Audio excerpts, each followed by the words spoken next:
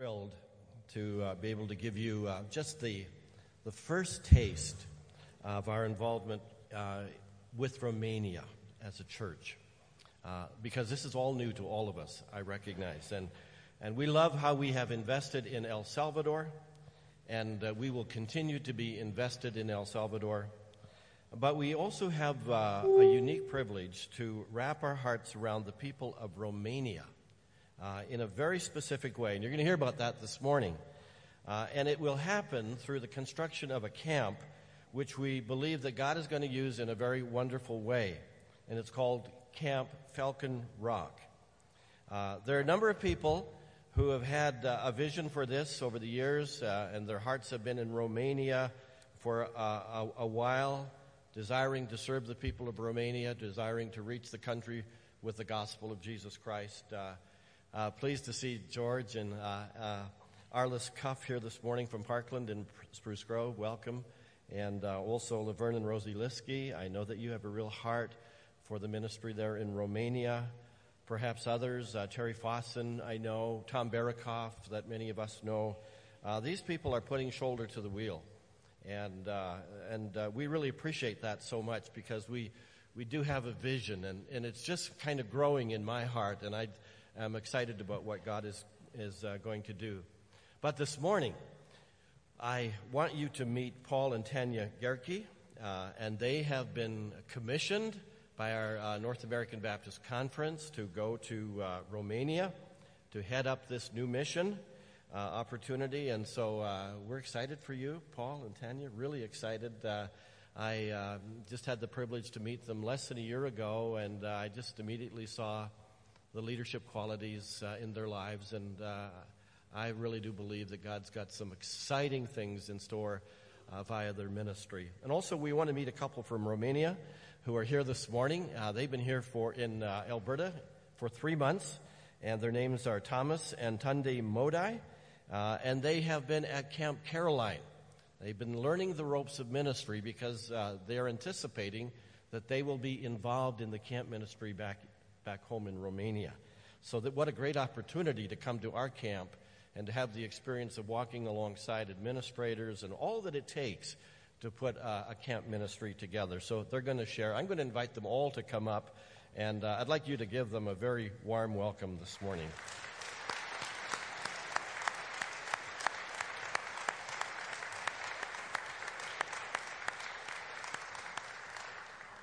We'll have Tanya kick it off for us. Thanks, Ken. Hi, I'm Tanya, and this is my husband, Paul. And as Ken was saying, we are becoming missionaries in Romania, and it's very exciting. We're very excited about this. We were signed on with the North American Baptist Missions last fall in September 2012. But as Ken was saying, it's neat because this ministry started long before Paul and I were even involved. And what happened is we decided to partner with the local leaders in Romania that have a heart for camp ministry. And back in the 1990s, the way it works in Romania is there's one pastor for about 5 to 10 churches. And so there's not a lot of opportunity for youth ministry or children's ministry. And so the leaders in Romania decided they needed a center where they could bring lots of villages together and run a camp ministry. So in the year 2000, a number of Alberta churches got together and fundraised to buy a piece of property in the northern region of Romania. So they bought that piece of land. It's about 40 to 50 acres of land that's sitting there waiting to be developed into a camp ministry. Since the year 2000, there hasn't been much development on that property. And so Paul and I have been going back there. Paul was actually on that first trip in the year 2000. He's been back 8 times. I've been there 3 times. And when we went there in 2011, we felt God was calling us to something bigger in Romania. And we got a glimpse of God's calling for us to move over to Romania. So when we came back from that trip, we started chatting with our friends and family here and told them about this calling that we were having to go to Romania. And it was clear we needed to go back and chat with the local leaders there. So in 2012, Paul and I went back, and we asked them, what is your vision for this camp? How do you see how do you want it to be established and developed? And they said that they really wanted it to happen. They wanted it to be a center where they could have youth come and experience summer camp and have leadership training, but that they didn't necessarily know how to move forward, and they didn't have the finances to do that. So in 2012, Paul and I said, can we partner with you? And they said yes. And so that really began our process. And in that moment, we said, we're going to get connected with the North American Baptist missions over in North America, and we would start fundraising, and that their role was to determine who would be the camp directors for Camp Falcon Rock. And so they chose Thomas and Tunda to be the camp directors, which was very exciting. And since then, it's been a process of figuring out how can we best strategize to partner with the local leaders and empower them. And so this last April, we took a team of 18, and we went over and chatted with the local leaders and came up with a strategy of how we could develop the buildings and develop the ministry. And since coming back, we've had a number of those members that were on that trip join a Canadian Advisory Committee, and that includes Georgia Narlis-Cuff and Laverne and Rosie Liskey and Tom Barakoff and Terry Fossen. They've come around this ministry and are helping us establish this camp. So it's very exciting. We are very excited. We're planning to leave at the end of October, and right now we're in a fundraising stage. So we'd love for this community to keep growing and keep supporting this ministry. Paul and I are currently fundraising for our personal support, and we're also going to start fundraising for the camp project itself to develop the buildings. So we're really excited about this ministry, and if you guys are interested in learning more, we have a table set up in the back with more information, and we'll be back there at the end of the service. But we're so grateful that you guys have invited us here this Sunday to share our hearts with you and to share about this ministry opportunity in Romania. And we're also going to have Thomas speak a little bit about their heart and why they feel called to this camp ministry as well. Morning, everybody. My name is Thomas. I came here with my wife, Tunda, and we had this experience to be in Canada and be Camp Caroline for a few months. It's been great. God is good, and He's the one who can change life. Just a few things about me. We lived for the last 3.5 years in England. We worked there, when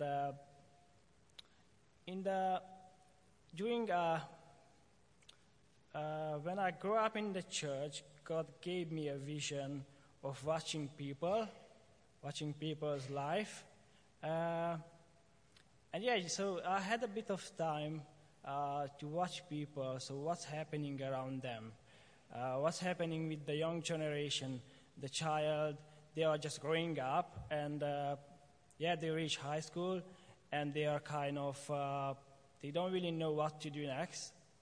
So I had this blessing to just watch people, and I started to just help them, like to say good advice, and to pray with them. And in the last time, I was thinking about this camp, and I said, there's a great opportunity. There is this place, and it would be great if somebody could just go there and then set up this camp and just get people together to be on that camp. And while I was in England, I had a bit of time to think about my life. I had a bit of time to just stop for a minute and listen to God. And I understand that God really wants me to start this ministry with Paul and Tanya. And I met Paul in 2000 when they came. They done this ministry in Romania. He was just a young boy, but he was so excited that ministry he done, and he was just young people. I was so younger than him. Looks like not anymore, but I just seen that he's a great guy and God is using him in such a great way. And now I'm feeling so blessed to work with them at the camp. Just a few things about the camp. there is this camp there, and the best thing we need in Romania is God. The most important thing, people, the young generation, and most of them, all of them, they need is God. So there is a special place called camp where people, they just go out there and forget about everything, forget about TV, phone, or everything, and they got a bit of time to spend there, and it's just they are playing games, they are playing soccer, they are playing all kind of activities, going on the zip line, playing Gaga, and they are hearing about God. And I just realized that there is a seed already planted in their hearts. These kids, they're just going out there, and they don't really realize, they don't really like studying the Bible, they don't really like cabin devotions, but after a week, they are like coming closer to God because there's a seed already planted in their heart, and that's great. And I realized that that's in Romania, that part of Romania we need to give them an opportunity to come out there, spend some time with God, let them find themselves, let them express themselves, and it's something special. A church is the best thing. Go to church, community, but camp is something special. And working together, church and camp, it's amazing. It's just finding like what actually we need, what we actually want from the life. And I've seen so many people, the young generation, finishing high school, and they don't really know what to do with their life. They need to be advised. They need to come closer to God. They need to grow up and then take decisions. But if they are taking these decisions without God, that's everything is going in the wrong direction. So for me, the most important, to go on the camp and give them an opportunity to come out there, pray with them, let them to come closer to God. Just help them. Because God, He really let me to understand in the last time, the most important, if I can help people, the most important, if I could just bring them closer to God. And I think God is going to do the rest. And just one more verse I want to mention. I've just got it from God. He says, "For I know the plans I have for you, declares the Lord, plans to prosper you and not to harm you, plans to give you hope and future."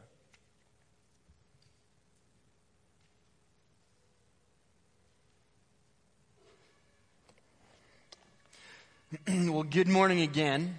We are just so delighted to be here. We really appreciate you allowing us to come and spend this morning with you, allow us to share our hearts for camp ministry, to share our hearts for Romania, and why we feel like this ministry in Romania is so critical. And so we really appreciate you taking the morning to hear that from us. And I want to continue to speak about that, but I want us to turn in our Bibles to Matthew chapter 21. And this morning, I want us to think about what is God's calling in our lives.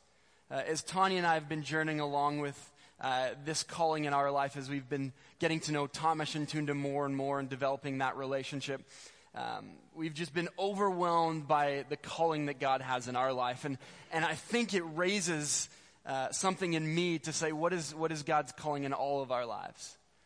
We've had an incredible summer being at Camp Caroline. Tanya and I had the opportunity of being the staff pastors this summer.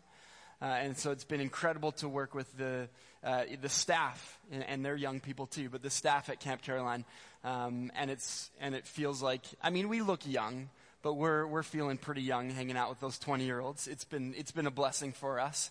It's been a blessing to be with Thomas and Tunda and to see them grow in understanding about camp and how that works, grow in their English. Tanya and I are learning Hungarian, and so grow in our Hungarian language, which is a lot worse than their English. But all of this comes down to one thing, and that's, what's Jesus doing in our midst? What's Jesus doing in our lives, and where is he calling us specifically? And so we're going to take a look at that in Matthew chapter 21 this morning. Before we read Matthew 21, let me pray for us. God, we thank you for this morning, and we thank you for what you're doing in our midst. Lord, it's just so good to be together and to take a look at your word and to see that calling that you have on our lives, to see, Lord, where do you want us to go and how do you want us to respond to you? To respond to your grace and to your love and to your holiness and to who you are, Lord. And so I just pray that by your Spirit you'd show us that this morning. I pray these things in your name. Amen. A number of years ago when I was really, really young, so very young, not just young, but very young, I remember very clearly having babysitters. Do you guys remember having babysitters at some point in your life? Some of you probably do. Some of you that may be a little longer ago. And so I clearly remember having babysitters because it wasn't that long ago. And I loved when we had the chance of having babysitters. I was the youngest of three. So I have an older brother who's about 4 years older than me, and then an older sister who's about 8 years. So I'm the baby of the family. But I loved having babysitters because my mom helped out with the college and career at Parkland Baptist. I grew up in Spruce Grove. So it often meant that we had like a 19, 20, 21-year-old come and hang out with us for the evening, which was awesome because it meant that we got to stay up late. And it meant that we got to like eat candy, and it meant that we got to like watch movies. So I loved having babysitters.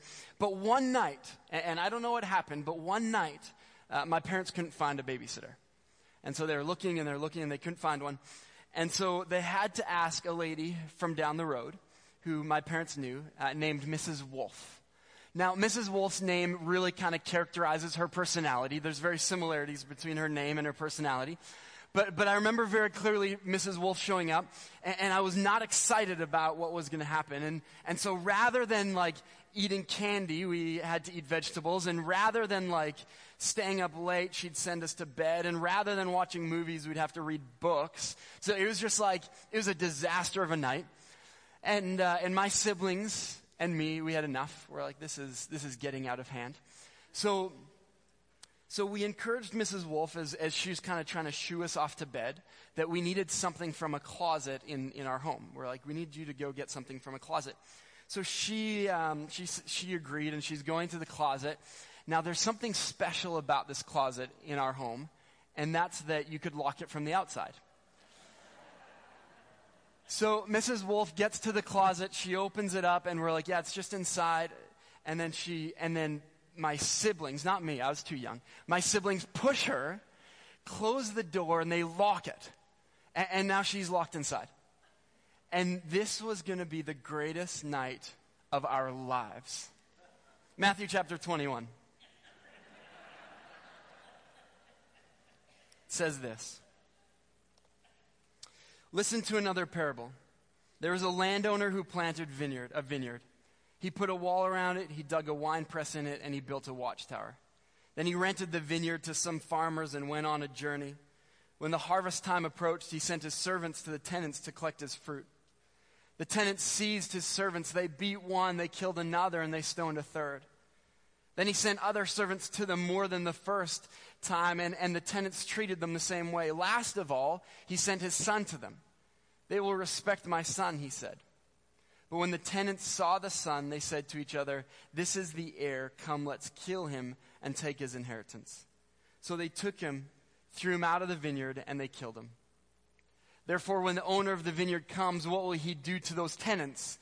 He will bring those wretches to a wretched end, they replied. He will rent the vineyard to other tenants who will give him his share of the crop at the harvest time. Jesus said to them, have you never read in the scriptures, the stone the builders rejected has become the capstone. The Lord has done this, and it is marvelous in our eyes. Therefore, I tell you that the kingdom of God will be taken away from you and given to a people who will produce its fruit. He who falls on his stone will be broken to pieces, but on he whom it falls will be crushed."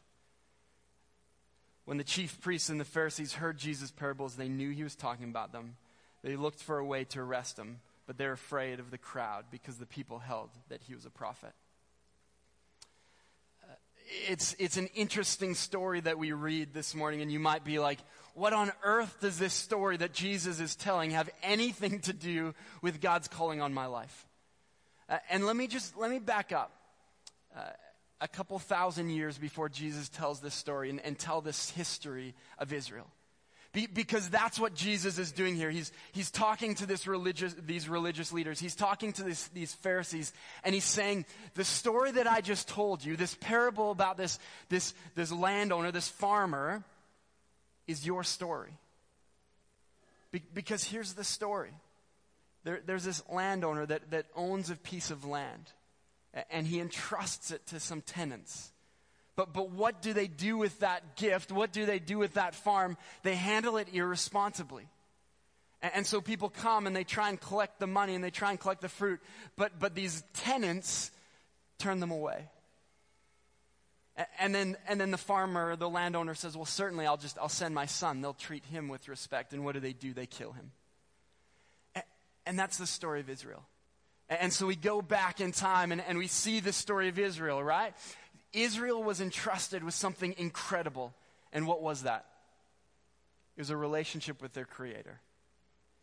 God entrusted them within a relationship with their Creator. That's what happens with Abraham. Adam and Eve fell into sin. They were away from God. And God says, I want to entrust you with a relationship with me. I want you to be my chosen people. And out of you, a great nation will come. Out of you, a Savior, a Messiah will come. But I'm going to develop a relationship with you.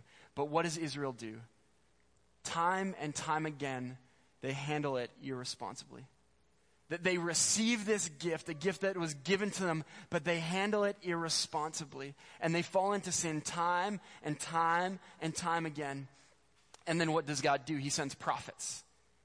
And these prophets come and they warn Israel of what's to come. But they continue to fall into sin, and then what happens? God sends his son Jesus, and what do? But they kill him. And so the question this morning is, as we see in the story that Jesus tells us, as we see in the story of Israel, is what are they going to do with the gift that they've been given them? And I want to ask us that question. The gift that we've been given, how are we going to handle that, and how are we going to respond to God in that? And I would say the greatest gift that we've been given is Jesus Christ. Jesus Christ came so that we might have life. And so when we're talking about calling this morning, how are we responding to that gift that we've been given? How are we responding to Jesus Christ, who came and sacrificed his life, rose again so that we might have life? It was interesting. I remember in 2011, as Tanya shared, it was the first time that Tanya and I went to Romania together. And so we had this incredible experience. I had a real heart for Romania at that time. I had lived there for 3 months in 2008. I had been there, I think, at 5 or 6 times up to that point. And so Tanya and I went, and we just had an incredible week. We took a group with us. We were running vacation Bible school programs. And as Tanya mentioned, there's a real need for youth ministry in Romania, in that region of Romania that we're in. There's, again, one pastor for 10 churches or 5 churches, so it's very hard to have youth pastors and to run children's programs and to run youth programs.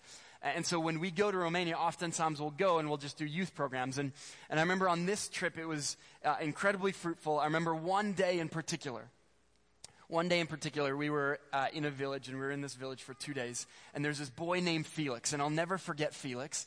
And Felix was just this little guy, but he wanted to fight everybody. And so, like, we'd get all the kids around, and he'd, like, try and fight everybody. And so we're like, Felix was causing so much trouble that we were going to send him home because it was just, we couldn't do anything because he was just getting in the midst of everybody trying to fight them. And he wasn't a church kid. Most of the kids that come to VBS don't go to church, don't have a faith. And so he wasn't a church kid. We're like, well, maybe we'll just send him home, then we'll be able to handle these kids better. But I thought, you know what? I'm just going to hold his hand for the next 2 days. And then he won't be able to fight anybody. So I would hold Felix's hand, and he'd be like trying to kick kids still. And so he was just off the wall. But he stayed there, and I just kept him by my side the whole time. And I remember the last day or the last moment of us being there, we just said, you know, what did you guys learn this week? What was the biggest thing that you took away? And Felix puts up his hand, and he shared the entire gospel with all the kids. And we're overwhelmed by this because it's only by God and it's only by the power of the Spirit that change is happening in these kids' lives. And so one night, Tanya and I were debriefing the day, remembering this story. And Tanya turns to me and says, I think God's calling to move us here long term. And I looked at her and I said, I think you're hearing wrong. But at that time, Tanya had a real keen sense of what God was doing in our lives. And I obviously didn't. And over the next year, God really began to work that in my life. But we had a choice at that moment. God gave us an incredible gift of this work in Romania. We had a choice of, were we going to walk in this, or were we not going to walk in this? And that's where we need to land with when we're thinking about calling. We've been given gifts, and how are we responding to Jesus? How are we responding to our Creator? How are we responding to God in the gifts that He's given us? And so the challenge is what does it mean to follow Jesus? What does it mean for us to follow Jesus Christ? I heard a story recently of a friend of mine, of his nephew. And so his nephew was in church. His nephew's about 5 years old, and the communion elements were being passed out. And so the bread and the cup were coming through, and he turned to his mom and he said, can I take the bread and the cup? But he had no understanding of sort of what the bread meant and what the cup meant. And so his mom said, no. She said, you can't. And he said, but Mom, why can't I? And she said, not until you understand or make a decision to follow Jesus. And the little boy turned to his mom and he said, well, how can I follow Jesus when I don't know where he's going? And in this really cute, innocent sense, I think that's the question we're all often asking is, how can I follow Jesus when I have no idea where he's going or where he's taking me? And I want us to look at that in three ways this morning. But as we begin to look at that, I want us to have this understanding of what does it mean to wake up to the calling of God in our lives? What does it mean to wake up to the calling of God in our lives? I'm sure often we all know what it means to sleep, right? Because we were there, 4 or 5 hours ago. We know what it means to be asleep. We're unaware of everything going on around us. But God is saying, I don't want you to be asleep. I want you to wake up. I want you to be aware of your surroundings. I want you to be aware of who I am and what I want to do through you and in you. Whether that means moving to Romania or whether that means living in the Terwilliger area, it doesn't matter. I, God, want to work in you because I've given you an incredible gift, which is my Son, Jesus Christ, and the power of the Spirit to walk in you. And that's what we need to wake up to. I want to look at 3 verses really quickly this morning about what it means to wake up to God's calling, and then we'll look at 3 points. But number 1 is Romans 13 says this. The hour has already come for you to wake up from your slumber, because our salvation is nearer now than when we first believed. The night is nearly over. The day is almost here. So let us put aside the deeds of darkness and put on the armor of light. Let us behave decently as in the daytime, not in carousing and drunkenness, not in sexual immorality and debauchery, not in dissension and jealousy. Rather, clothe yourselves with the Lord Jesus Christ and do not think about how to gratify the desires of your flesh. Ephesians 5:13-15 says, for you were once darkness, but now you're light in the Lord. Live as children of light, for the fruit of the light consists in all goodness, righteousness, and truth, and find out what pleases the Lord. Have nothing to do with the fruitless deeds of darkness, but rather expose them. It is shameful to even mention what the disobedient do in secret. But everything exposed by the light becomes visible, and everything that is illuminated becomes a light. That is why it is said, wake up, O sleeper, rise from the dead, and Christ will shine on you. Then lastly, 1 Thessalonians 5 and 6 says, "You are all children of light and children of the day. We do not belong to the night or to the darkness. So then let us not behave like others who are asleep, but let us be awake and be sober." And so would we wake up to the calling that God has in our lives? Let's see this in three ways this morning. Number one, calling begins with waking up to the understanding of Jesus' heart for us, the church and the world. Calling begins with waking up to Jesus' heart for us, the church and the world. And so the question you might have this morning is, well, what is God's heart for us? What is God's heart for the church? What is God's heart for the world? And let me say two words. Number one, it's reconciliation. Number two, it's relationship. It's reconciliation and it's relationship. I mean, that's the story of Israel, isn't it? That's the story that Israel fell into sin time and time and time again. But God, what did God want to do? He wanted to redeem that nation. He wanted to reconcile them so that they could have a relationship. The moment that Adam and Eve fell into sin, God wanted to have a relationship with his people. And at that moment, he said, Jesus Christ needs to come and bring life. And so it's about reconciliation and relationship. What's interesting to me is even after Israel has fallen into sin time and time and time and time again, this is God's heart in Isaiah 43. He says this, "But now this is what the Lord says. He who created you, O Jacob, he who formed you, O Israel, fear not, for I have redeemed you. I have summoned you by name. You are mine when you pass through the waters. I will be with you. When you pass through the rivers, they will not sweep over you. When you walk through the fire, you will not be burned. The flames will not set you ablaze. For I am the Lord your God, the Holy One of Israel, your Savior. I gave Egypt in your ransom, Cush and Seba in your stead, since you are precious and honored in my sight. And because I love you, I will give men in exchange for you, and people in exchange for your life. Do not be afraid, for I am with you. I will bring your children from the east and gather you from the west. I will say to the north, give them up, and to the south, do not hold them back. Bring my sons from afar and my daughters from the ends of the earth. Everyone who is called by my name, whom I created for my glory, whom I formed and made." That's God's heart for Israel. Even in their sin, he wanted to redeem them. He wanted to see them walk in holiness. He wanted them to be a nation that was set apart. Reconciliation, relationship. And then Jesus comes and he dies and he's risen again so that we might be reconciled to him. 1 Timothy 2:4 says that God wants all men to be saved and come to the knowledge of God. God's heart for us is reconciliation and relationship.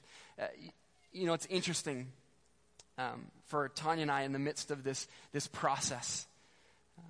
A year ago when we were feeling called to move to Romania, I remember going to the Lord and saying, is there something that you want to speak to me about this? Is there a particular verse that I can kind of hold on to as we hit hard times or as we make the decision to kind of sell everything and move to Romania?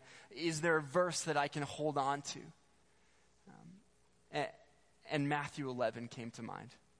It said, "Come to me, all you who are weary and heavy laden, and I will give you rest. Take my yoke upon me and learn from me." And it was this incredible moment where I thought, why didn't you give me go and make disciples of all nations? And yet when it comes to the calling that God has in our lives, first and foremost, God wants us to know him. God wants us to be in a relationship with him. So if you're asking that question of where's God calling me? Is he calling me to this job or that job? Is he calling me to this city or that city? Before you even process that, what does it mean to be in a relationship with Jesus Christ? What does it mean to know him? I was called into ministry at a young age. And I remember being in grade 5 or 6, feeling this call into ministry and thinking, man, when I become a pastor, I'll have my spiritual disciplines figured out. My life will be perfect. That's true, isn't it? And then I remember becoming a pastor and thinking, that's not true. And then I was like, okay, well, when I become a missionary, when I sell everything I own and we move to Romania, then I'll have life figured out. And I realized that that's not true either. The reality is there's men and women who have incredible ministries, but they don't know Jesus. And that's a sobering thought. Matthew 7 talks about that. We prophesied in your name. We preached in your name, But God's like, I did not know you.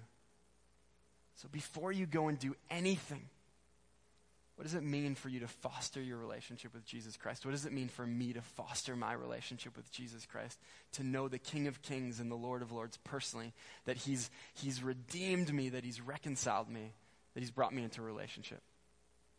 And the exciting thing about that is when we grasp that, that's the ministry that we get to walk into. Corinthians talks about that we get to be ministers of reconciliation. We get to walk in the truth of that and the love of that we get to go out and serve. So what's God's heart for the church and the world? It's the same thing. It's reconciliation and relationship. And so my challenge to you and my challenge to myself is, how do we walk in that? How do we understand that our neighbors need reconciliation and relationship with the creator of this universe, Jesus Christ? What does it look like for us to think that about our families, to think that about our coworkers? And that's the way that we begin to approach life. For Tanya and I, for whatever reason, God has gripped our hearts for Romania. And he's called us into this ministry, and he's called us to go and work with Thomas and Tuna to see the younger generation changed. But for you, what is it? Is it a certain job? Is it a role that you have in your family? Is it, I don't know. Is it a different location? Is it the same location? But at the heart of it, would you understand that God's heart is reconciliation and relationship for all of those around you? So number one, we got to wake up to the calling that Jesus has on us, waking up to his understanding for us, the church in the world. Number two is his calling is about submitting and surrendering to the rule and authority of God. We can't walk in God's calling in our lives if we don't submit to the rule and authority of God. And so when we go back to this story that I told you of Jesus and this parable, in no way do these tenants have any rule or authority for their master. This is like the perfect picture of how not to live. Because in no way do they submit and surrender to their master. Their lives and the result of their lives would be dramatically different if they had. And so for us, what does it look like to submit and to surrender to the King of Kings and the Lord of Lords? And the exciting thing about that is that God can do so much more, immeasurably more than all we ask or imagine. And he wants to do that through us by the power of his Spirit. And one of the greatest pictures of this is Mary coming to the feet of Jesus with a very, very, very expensive bottle of perfume and laying that down and saying, Jesus, I submit, I surrender, I give you everything, and I want to walk ahead. So what does it look like for us to submit and to surrender to Jesus Christ? And then lastly this morning, calling is about participating in the reality of the kingdom of God in our lives and in this world. Calling is about participating in the reality of the kingdom of God in our lives in this world. So number one, it's waking up to Jesus' heart for us. Number two, it's submitting to the King of Kings and the Lord of Lords. And then number three, it's us participating in the reality of the kingdom of God in our lives in this world. And what does that look like? Well, Jesus says it very, very clearly. It's to be light and it's to be salt. It's to be light and it's to be salt. It's to be ministers of reconciliation. It's to be those that go out and serve the Lord.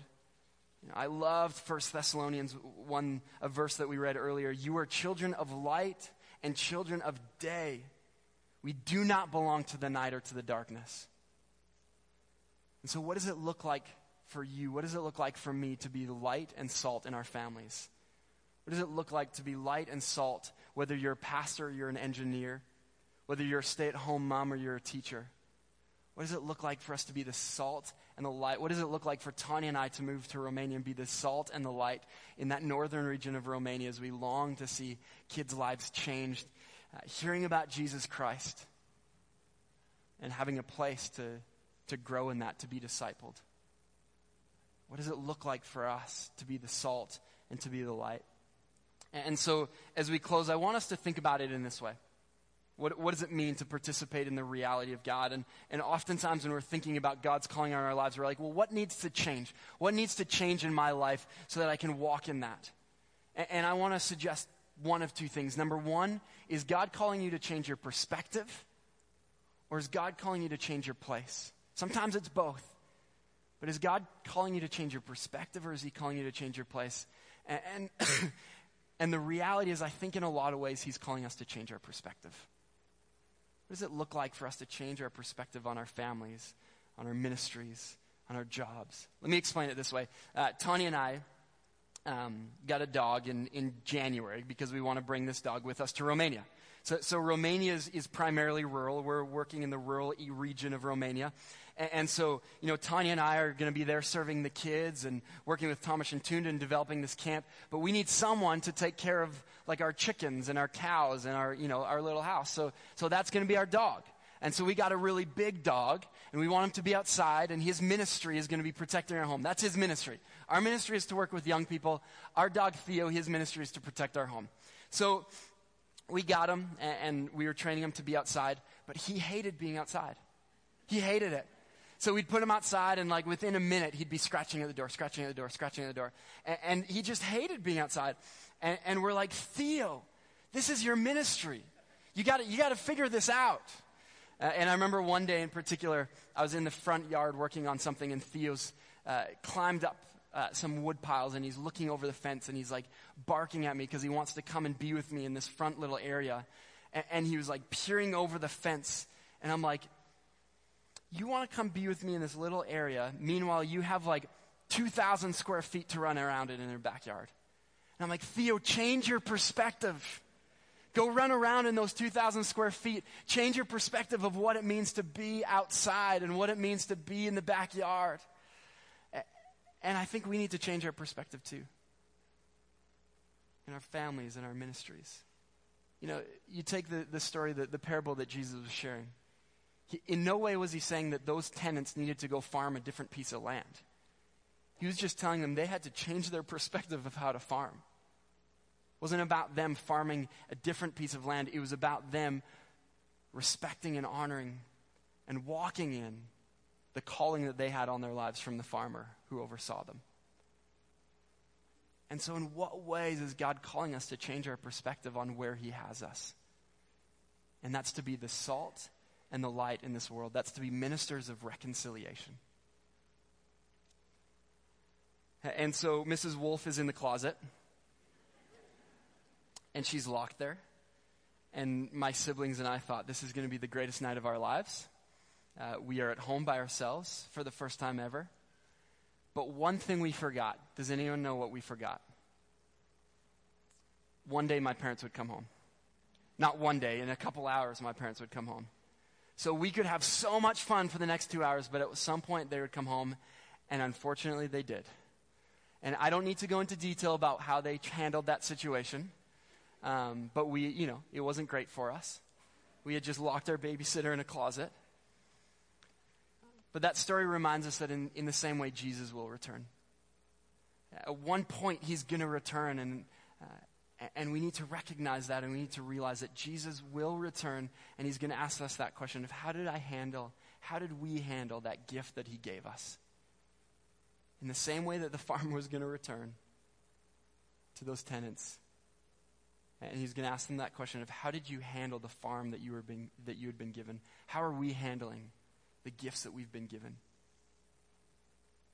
And I just want to challenge us in that, Tanya and I's heart is for Romania. We're so excited for this next stage of life. So excited for where God's calling us. We're so excited for the people that have come along with us in this journey. But where's God calling you?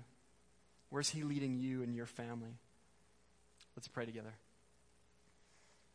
Jesus, we thank you for entrusting us with a relationship with you. We thank you for entrusting us with knowing you.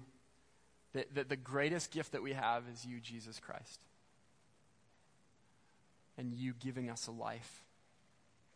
And so would you show us how to walk in that, Lord? Would you show us how to respond to you in that? And I just thank you that that's an exciting calling, that's an exciting thing that you have before us. And whether that's moving to another continent, whether that's staying right where we are, would we just have a sense of where you're taking us, and would we walk in that? Pray these things in your name. Amen.